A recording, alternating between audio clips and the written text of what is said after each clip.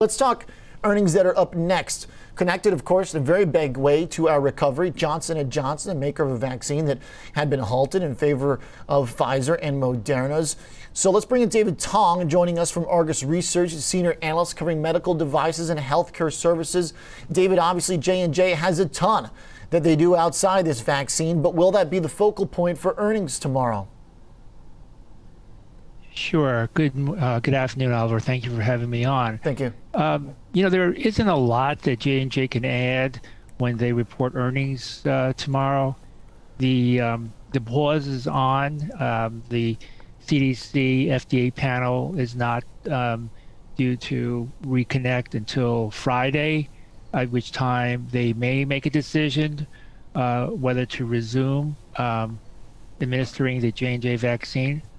They may do so with a warning and additional restrictions. The warning may be saying that certain people should not be given the vaccine, or there should be some other things like if they should get that very rare blood clot, how to treat that.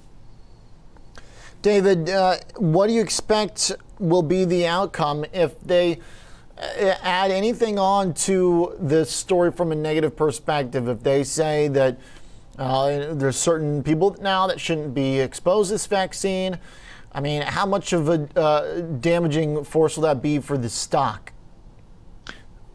Well, I think that this vaccine, from listening to the experts, is that it's very, very safe.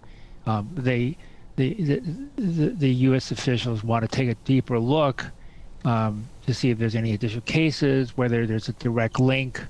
They want to be safe, and they also want to assure the public of its safety, and that's what this pause is about.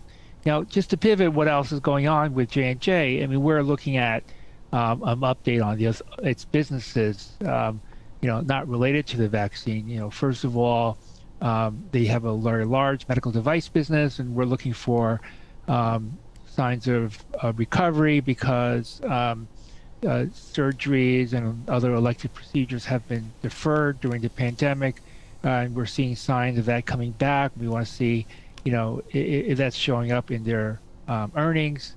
We had United Healthcare report last week, and they said that expect second half 2021 to have a rebound in acuity of these elective procedures. J&J also has a consumer business. Mm-hmm. These are more than just Band-Aids. These are Tylenol and skin health products. A lot of things that you could see increased demand as the economy reopens. They sell sunscreen, which more people are going to be outside in the coming months. We're leading up into the summer. So maybe some more traditional medical operations in the hospitals will help for the medical devices. Maybe some traditional activity will help with regards to their non-vaccine business. To run with this just for a sec, in terms of the pharma versus the medical devices side, the pharmaceutical business has been climbing. The medical devices one has been slipping over the last 5 years. Much of that intentional, from my understanding at least, is they want to compete in oncology and immunology. Will we have any major updates on the pharma front from J&J's business? Sure. We're looking for an update on that business, seeing the evidence of sustained growth. I mean, they've got some very strong oncology, immunology products there. That pipeline's been very strong.